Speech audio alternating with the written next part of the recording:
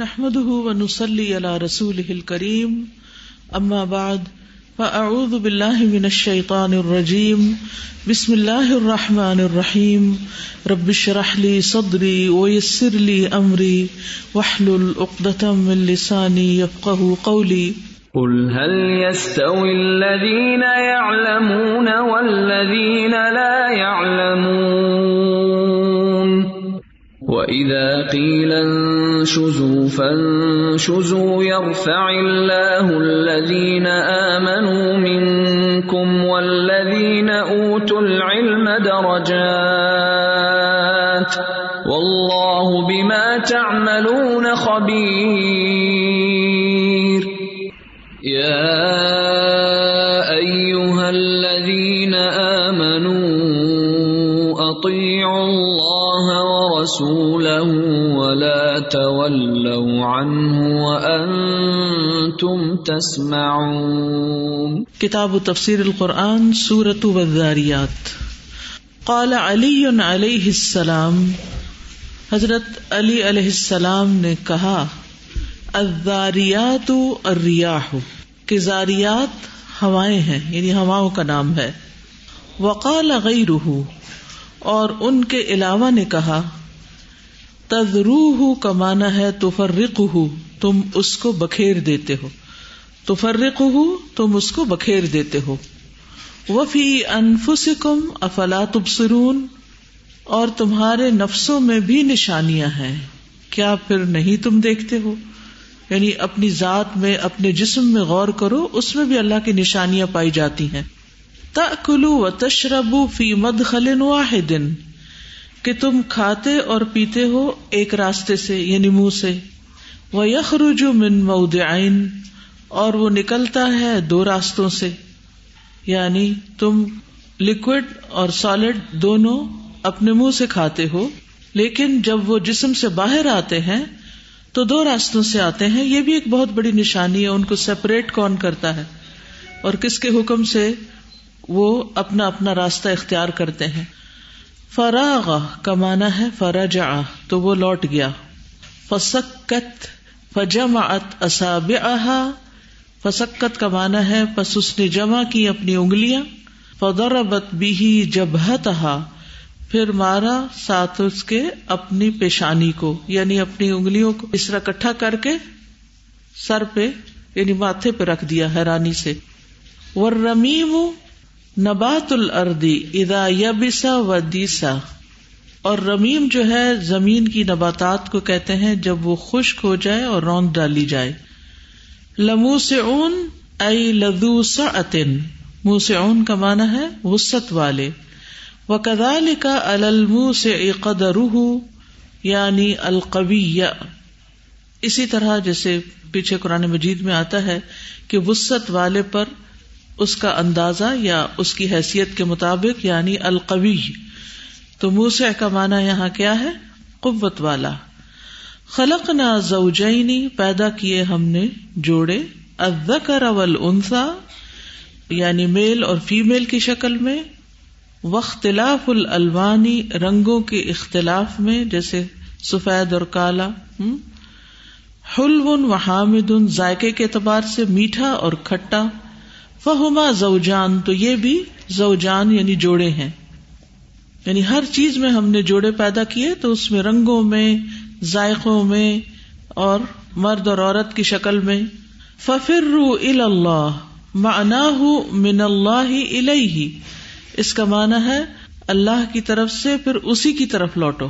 یعنی اگر تم اللہ سے دور ہو گئے ہو کسی وجہ سے تو پھر اللہ ہی کی طرف دوڑ کر واپس چلے جاؤ.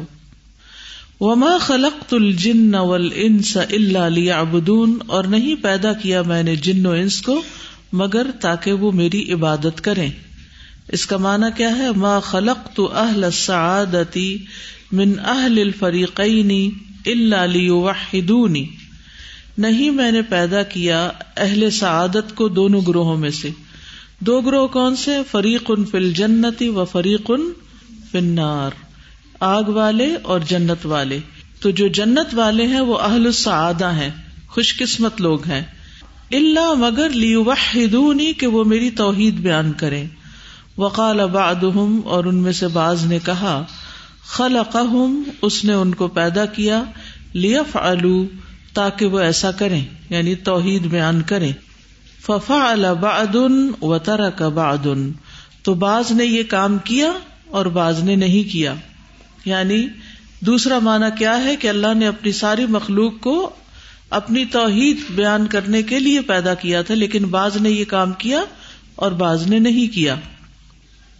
وَلَيْسَ فِيهِ حُجَّةٌ لِأَهْلِ الْقَدَرِ، اور اس میں کوئی حجت نہیں ہے قدریہ فرقے کے لیے، معتزلہ کے لیے، کہ وہ اس سے کوئی معنی نکال سکیں کہ کچھ لوگوں کو اللہ نے صرف جنت ہی کے لیے پیدا کیا اور کچھ کو جہنم کے لیے پیدا کیا. اس کی اصل حکمت اللہ ہی جانتا ہے. اللہ کو پہلے سے ہی پتا تھا کہ کس کو کیا اختیار ملے گا تو وہ کیا کرے گا. کسی کو اللہ نے زبردستی کسی کام کے لیے نہیں مقرر کیا، وہ چاہے تو ایسا کر بھی سکتا ہے کیونکہ وہ خالق ہے، وہ جو چاہے کرے.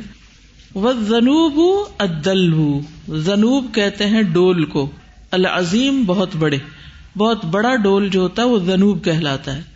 وقال مجاہد، اور مجاہد نے کہا، سرتن کا معنی ہے صیحتن، چیخ. ذنوبن، مجاہد کے نزدیک ذنوب کا معنی ہے سبیلن، راستہ، یعنی ڈول نہیں بلکہ راستہ. العقیم التی لا تلد، عقیم یعنی بانجھ کا مطلب ہے جو بچہ پیدا نہ کرے. ولا تلقہ شیئا، اور نہ ہی کچھ اگائے. لقاح بھی اسی سے ہی ہے. وقال ابن عباس، اور ابن عباس کہتے ہیں، والحبک، اور آسمان کا، والسماء ذات الحبک کا معنی ہے استواؤها وحسنها، اس کا برابر ہونا. استواء کا کیا معنی؟ برابر ہونا. وحسنها، اور اس کا خوبصورت ہونا. فی غمرۃ کا معنی ہے فی ضلالۃ، اپنی گمراہی میں.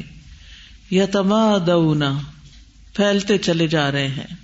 وقال غیرہ، اور ان کے علاوہ نے کہا، تواصوا کا معنی ہے تواطؤوا، یعنی آپس میں متفق ہو گئے.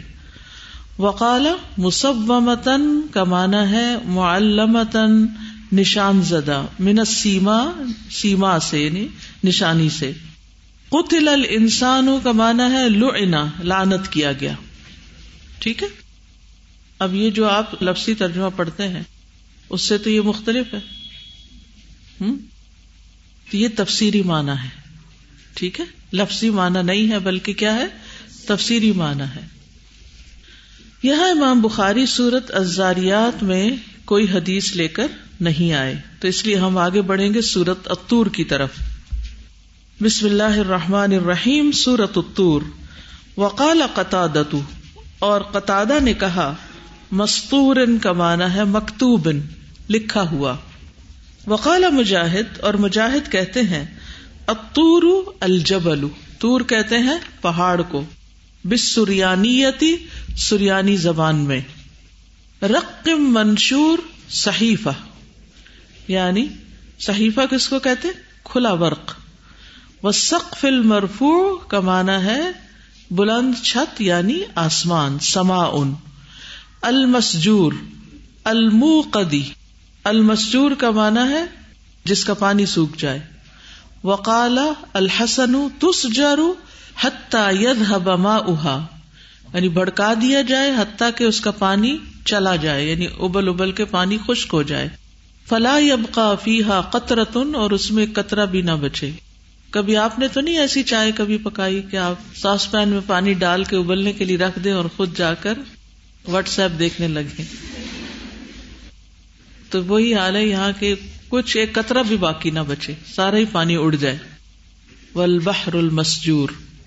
وقال مجاہد، اور مجاہد نے کہا، التناہم کا معنی ہے نقصنا، ہم نے کم کیا. وقال غیرہ، اور مجاہد کے علاوہ کا کہنا ہے تمور کا معنی ہے تدور. احلامہم کا معنی ہے العقول، عقلیں.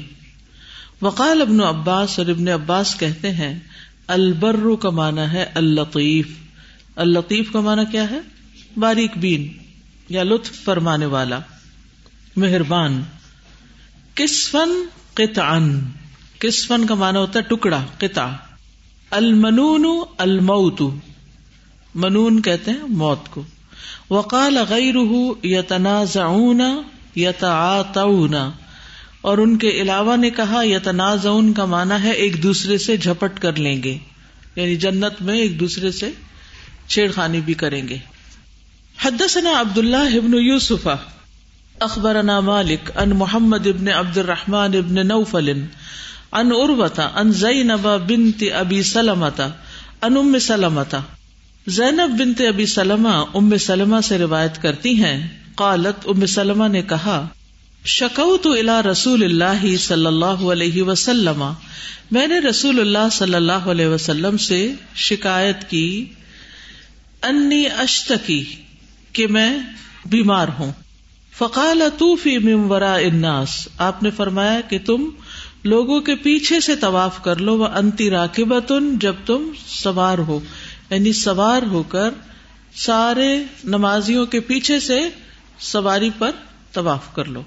وانتی راکبۃن فطفت، تو وہ کہتی ہے کہ میں نے طواف کیا، ورسول اللہ صلی اللہ علیہ وسلم یصلی، اور رسول اللہ صلی اللہ علیہ وسلم نماز پڑھ رہے تھے، الی جنب البیت، بیت اللہ کی جانب، ساتھ ہی یقرأ بالطور، سورۃ طور پڑھ رہے تھے، وکتاب مستور، اور کتاب جو لکھی ہوئی یعنی آیات بتا رہی ہیں، والطور وکتاب مستور کی آیات کی تلاوت کر رہے تھے.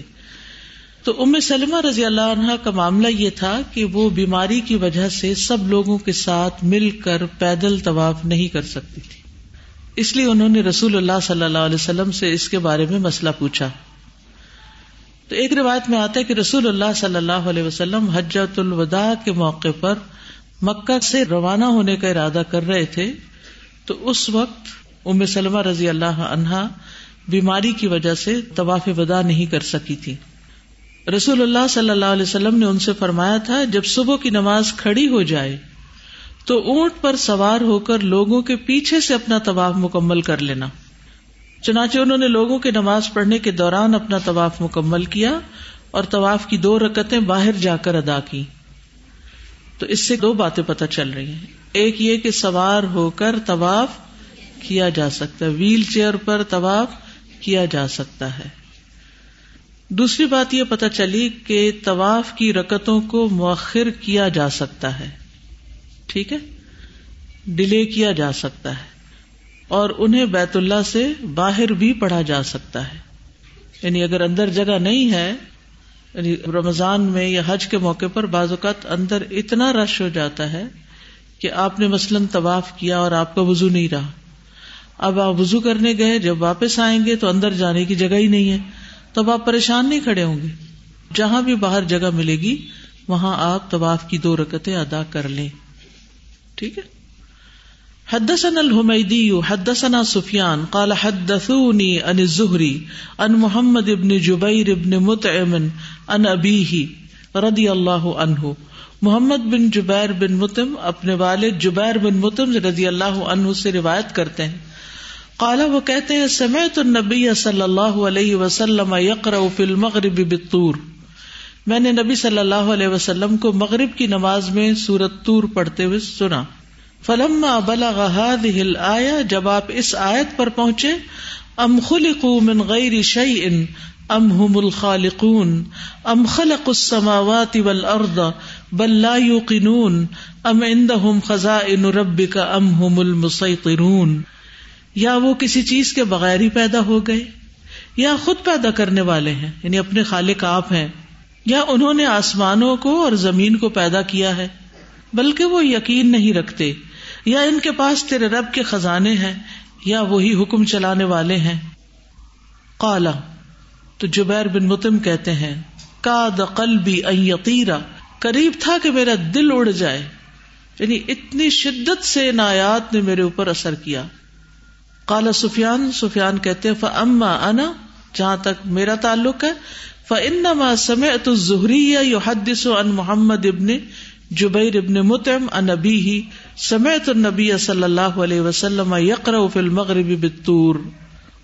وہ کہتے ہیں کہ جو سفیان کی روایت ہے اس میں نے زہری سے جو سنا، اور پھر آگے روایت کے بعد نبی صلی اللہ علیہ وسلم کے بارے میں حضرت جبیر کہتے ہیں کہ یقرأ فی المغرب بالطور، مغرب کی نماز میں سورۃ طور پڑھ رہے تھے، ولم اسمعہ زاد الذی قالوا لی، اور میں نے وہ اضافہ نہیں سنا جو انہوں نے مجھے کہا کہ کاد قلبی ان یطیر، کہ میرا دل اڑ جائے، یہ والا اضافہ اس میں نہیں تھا. یعنی دوسری روایت میں بس اتنی بات ہے کہ مغرب کے وقت سورۃ طور پڑھ رہے تھے. اب یہ پہلا واقعہ جو حضرت ام سلمہ کا فجر کی نماز میں سننا سورۃ طور کا، اور یہ جو دوسرا واقعہ ہے یہ مدینہ میں پیش آیا تھا جبیر بن مطعم کا. جبیر بن مطعم جو تھے یہ بدر کے قیدیوں میں سے تھے اور انہیں مسجد میں ٹھہرایا گیا تھا. ایک اور روایت میں صراحت کے ساتھ یہ بات آتی ہے. اس وقت وہ مسلمان نہیں تھے. تو جبیر بن مطعم کہتے ہیں کہ جب میں نے ان آیات کو سنا تو اسلام قبول کرنے کے لیے میرے اندر شوق پیدا ہو گیا اور پھر آگے چل کر یہ مسلمان ہو گئے. مکی صورتیں بہت پاورفل ہیں اور دل پر بہت زبردست اثر کرتی ہیں کیونکہ اس میں بلاغت بھی ہے ان میں اور مختصر الفاظ بھی ہیں اور بہت ڈیپتھ ہے ان کے معنی میں، تو وہ دل پہ بہت زبردست طریقے سے لگتی. تو اس لیے سورۃ طور کو پڑھ کر ان کے دل کے اوپر ایک عجب اثر ہوا. اب آپ دیکھیے کہ اس میں انہیں دراصل یہ پتہ چل گیا تھا کہ میرا مسئلہ ہے کیا. اب قرآن کا انداز بھی کیا ہے، آپ آیت کو دوبارہ دیکھیے. ام خلقوا من غیر شیء، یعنی بغیر کسی چیز کے ہی پیدا ہو گئے ہیں، عدم سے خود ہی وجود میں آ گئے ہیں. ام ہم الخالقون، یا پھر وہ خود خالق ہیں. تو خود بھی خالق نہیں کوئی انسان اپنا، کہ کوئی انسان اپنے آپ کو پیدا کر سکتا ہے؟ نہیں. مر جائے تو زندہ کر سکتا ہے؟ نہیں. نہ عدم سے وجود میں لا سکتا ہے، نہ مرنے پہ دوبارہ اپنے آپ کو اٹھا کے کھڑا کر سکتا ہے. تو پھر کوئی ہے نا جو یہ کام کر رہا ہے، کوئی ہے خالق. پھر اسی طرح ام خلق السماوات والارض، نفس کی نشانی کے بعد آسمان و زمین کی نشانی کی طرف متوجہ کیا گیا. اور پھر کیا کہا گیا؟ بل لا یوقنون، مشکل کیا ہے، یہ یقین نہیں رکھتے، خالق کو نہیں مانتے. تو ان کو اپنے سوال کا ایک طرح سے جواب مل گیا اور اپنی مشکل بھی آسان ہو گئی، اپنی بیماری بھی سمجھ میں آ گئی. حقیقت یہ ہے کہ قرآن ہم سے باتیں کرتا ہے. جب ہم قرآن سنتے ہیں نا تو ہمارے دل کے اندر گہرائیوں میں جو چھپی ہوئی باتیں ہیں نا ان کو بھی جا کھولتا ہے. کوئی ہمیں کچھ نہیں بتا رہا ہوتا، اگر صرف توجہ سے تلاوت بھی سن رہے ہو نا تو انسان اس میں اپنا آئینہ دیکھ رہا ہوتا ہے کہ اچھا یہ بات تو میرے بارے میں، اور ہے بھی تو فیہ ذکرکم، اس میں تمہارا ذکر ہے. آج ہی میں دن میں سوچ رہی تھی اور اتنا اللہ کا شکر ادا کر رہی تھی کہ الحمدللہ اللہ سبحانہ وتعالی نے اس علم کی روشنی دی ہے جس میں بہت سے ذہن میں آنے والے سوالات اور زندگی میں کیا کریں کیا نہ کریں اس بے یقینی کی کیفیت سے نکال کے یقین کی راہ پہ ڈال دیا ہے. انسان کے اندر یا اطمینان ہوتا ہے یا بے اطمینانی ہوتی ہے. جو اطمینان ہوتا ہے وہ تب پیدا ہوتا ہے جب وہ جو کچھ کر رہا ہے اس کے بارے میں وہ یہ جانتا ہو کہ یہ اللہ کی مرضی کے مطابق ہے، تب اطمینان ہوتا ہے. اور جب یہ نہ ہو، شک ہو، پتہ نہیں ٹھیک کر رہا ہوں، پتہ نہیں کر رہا، پتہ نہیں میں صحیح بھی ہوں کہ نہیں، تو یہ چیز اضطراب پیدا کرتی. شک جو ہے وہ اضطراب کا باعث ہوتا ہے. تو علم یقینی جو ہے وہ انسان کے اندر اطمینان لاتا ہے، اور علم یقینی قرآن سے حاصل ہوتا ہے اور اس کے بعد نبی صلی اللہ علیہ وسلم کی احادیث سے حاصل ہوتا ہے. اور اسی لیے پھر یہ شفاء لما فی الصدور بھی ہے. جو کچھ سینوں میں ہے، دلوں میں ہے، اندر ہے، وہ چھپی ہوئی چیزیں، وہ دبے ہوئے رنج و غم، ان سب کو نکال کے کھول کے صفائی کر دیتا ہے اور سینوں کے اندر جو کچھ ہے اس کے لیے شفا بن جاتا ہے. تو اسی لیے وہ کہتے ہیں کہ جبیر جو تھے وہ بے قرار ہو گئے، قریب تھا کہ ان کا دل پسلیوں سے نکل کے اڑ جاتا، اور یہیں سے وہ اسلام کی طرف مائل ہو گئے. خطابی کہتے ہیں گویا وہ اس آیت کو سنتے وقت بے قرار ہو گئے تھے کیونکہ وہ معنی سمجھ چکے تھے، وہ پہچان چکے تھے کہ یہ سورت کس چیز پر مشتمل ہے، تو ان کو اس کی حجت سمجھ میں آ گئی تھی اور انہوں نے اپنی انتہائی لطیف اور قابل طبیعت سے اس کا معنی سمجھ لیا تھا. اور یہ بھی بات ہے کہ قرآن ہر انسان پر مختلف طرح سے اثر کرتا ہے. کچھ لوگوں پر بہت گہرا اثر کرتا ہے، کچھ لوگوں پر سطحی اثر کرتا ہے. تو دیکھنے کی بات ہے کہ ہم کس درجے پر ہیں، کس درجے پر قرآن کو لینے والے ہیں. بعض اوقات ایک نعمت ہمیں مل رہی ہوتی ہے لیکن ہم ریزسٹ کر رہے ہوتے. تو ایکسپٹینس کا لیول ہو, جذب کی کیفیت ہو, تو بہت بڑے حکمت کے خزانے حاصل ہوتے ہیں یہاں سے. ٹھیک ہے جی. السلام علیکم ورحمۃ اللہ وبرکاتہ. استاذہ یہ جو پہلی والی ہے نا آیت جس میں حضرت ام سلمہ رضی اللہ تعالیٰ عنہ کا ذکر ہے کہ انہوں نے طواف کیا جب نماز پڑھ رہے تھے, پیچھے سے طواف کیا, سواری پر کیا. اچھا بعض عورتیں یہ پوچھتی ہیں کہ کیا عورت اکیلی طواف کر سکتی ہے؟ تو استاد اس پہ اس کا بھی جواب ہے کہ وہ اکیلی طواف کر سکتی ہے. سارے آدمی تو اس وقت نماز پڑھے ہوں گے جماعت سے. استاذہ یہ جو سورت الطور سن کر ان کے دل کی حالت تھی جبیر بن مطعم کی, تو میں سوچی تھی کہ جو قرآن مجید دل پر اثر کرتا ہے, آج جیسے سورت الشمس ہم نے پڑھی تھی تو اس میں قد افلح من زکاها وقد خاب من دساها, تو دل کے اوپر جب اثر کرتا ہے تو پھر یہ بات سمجھ میں آتی ہے کہ عمل کیسے کرنا ہے نا. یہاں پر بھی جیسے آیت میں یہ اللہ تعالیٰ بات کر رہے ہیں کہ بل لا یوقنون, اصل مسئلہ یہ ہے کہ یقین نہیں ہے, اور جب یہ یقین پیدا ہو جائے تو وہ کہے کہ کٹ جاتی ہیں زنجیریں, پھر ساری مشکل آسان ہو جاتی ہے. تو دل تک پہنچنا اور ایمان کے بعد یقین کے لیول تک آ جانا یہ بہت امپورٹنٹ ہے, اور وہ آیات کے ذریعے ہی ہوتا ہے. اس کے علاوہ مجھے تو لگتا ہے کہ بالکل صحیح کہا آپ نے, کیونکہ جب ہمیں یہ ہو کہ یہ بالکل سچ ہے. مجھے تو وہ اس ان پڑھ عورت کی ہمیشہ بات یاد آ جاتی ہے کہ جس کو قرآن پڑھنا بھی نہیں آتا تھا اور وہ انگلی پھیر پھیر کے کہتی تھی جو آنکھیں آئی سچ آنکھیں آئی, جو آنکھیں آئی سچ آنکھیں آئی.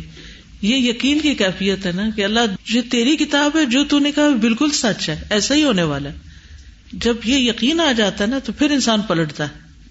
جی. اور پھر ایسا ہوتا ہے کہ جب ہمیں قرآن سمجھ آنے لگتا ہے نا, فیہ ذکرکم نظر آنے لگتا ہے, تو پھر قرآن واقعی میں ربیع قلبی بن جاتا ہے, ونور صدری وجلاء حزنی وذہاب ہمی وغمی. بالکل. ایک ایکسپیرینس میں شیئر کرنا چاہ رہی تھی. جی ضرور. میرا اتفاق ہے لاسٹ ٹائم میں سعودی عرب گئی تھی, کچھ عرصہ رہی ریاض میں, تو خاتون آتی تھی سری لنکن جو اتنی خاص اردو بھی نہیں بول سکتی تھی, تو صفائی کرتی تھی. تو میں کبھی کبھی ریکارڈنگز آپ کی سنتی رہتی تھی وہاں, تو میرے پاس آ گئی, کہتی ہے یہ کون ہے, بہت اچھا بولتی ہیں. میں نے کہا یہ میرے استاد ہیں. کہتی ہے کیا کہتی ہیں؟ میں نے کہا یہ قرآن پڑھاتی ہیں. کہتی ہے اچھا. یہ خود وہ کرسچن تھی اور کام کے لیے آئی ہوئی تھی اپنے وطن سے. تو اکثر جب میں سنتی تھی میرے پاس آ جاتی تھی, اور میں اپنی پوتی کو ناظرہ پڑھاتی تھی تو میرے پاس آ کے کہتی تھی مجھے بھی سکھاؤ یہ کتاب. اتنے انٹرسٹ سے وہ پڑھتی تھی, اور اگلے دن مجھے سنانے لگی اور مجھے کہتی ہے کہ آپ یہ جو آپ لوگ پڑھتے ہیں نا رمضان میں رات کو, تو میں روتی رہتی ہوں ٹی وی لگا کے, تراویح میں جو قرآن ہو رہا ہوتا ہے, اور ہم بہت روتا ہے.